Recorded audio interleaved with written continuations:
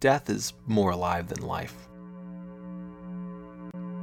Out of the clusterfuck of Rumors-era Fleetwood Mac, dying relationships, betrayal, and heartbreak, comes this undeniable, objective beauty. Sometimes death smells sort of sickly sweet. I'm Nick Reinerson, and this is Burn After Listening. Today we're talking about Dreams by Fleetwood Mac.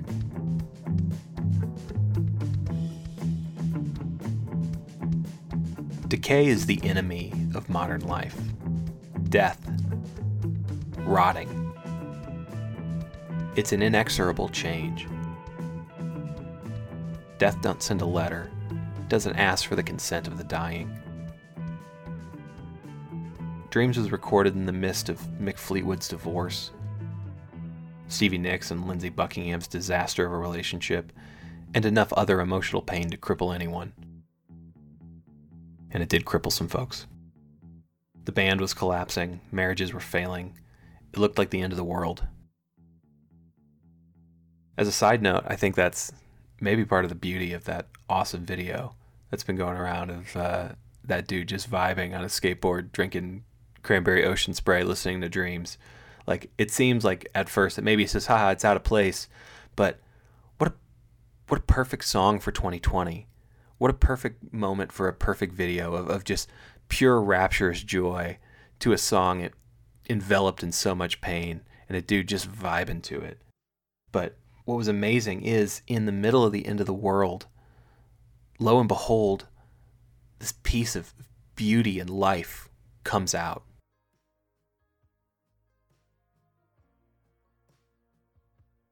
The legacy of that recording session and that time in Fleetwood Mac's lives is this song. It's a legacy of success, a legacy of beauty. Dreams is the center and the soul of that record. A final last gasp at an old life, giving itself to the new, to the unknown. It hums along with a sort of happiness and hook that makes it undeniable. Nobody hates Dreams.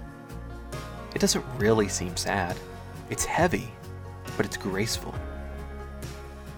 It makes you move. It makes you feel something. It makes you go into a place, a calm, still-watered place, accepting of its fate with a bit of a sway. It's a sweet death. Death here is the unheralded producer. Death is the architect of unpredictable beauty. Because thunder only happens when it's raining. Death, you could say, produced dreams.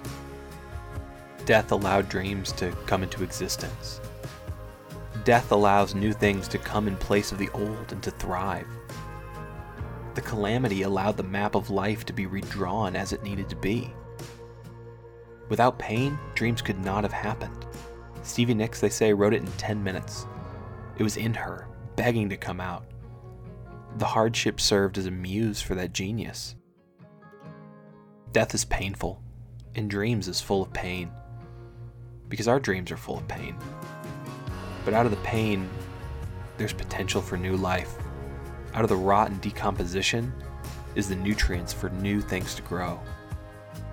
When we embalm our dead dreams, dead relationships, dead people, in a state of false life, pumped full of chemicals, we forfeit the new state that could come. We close ourselves to decay and brilliance that created dreams. Everything dies, and that's a fact, Springsteen once sang. But maybe everything that dies someday comes back.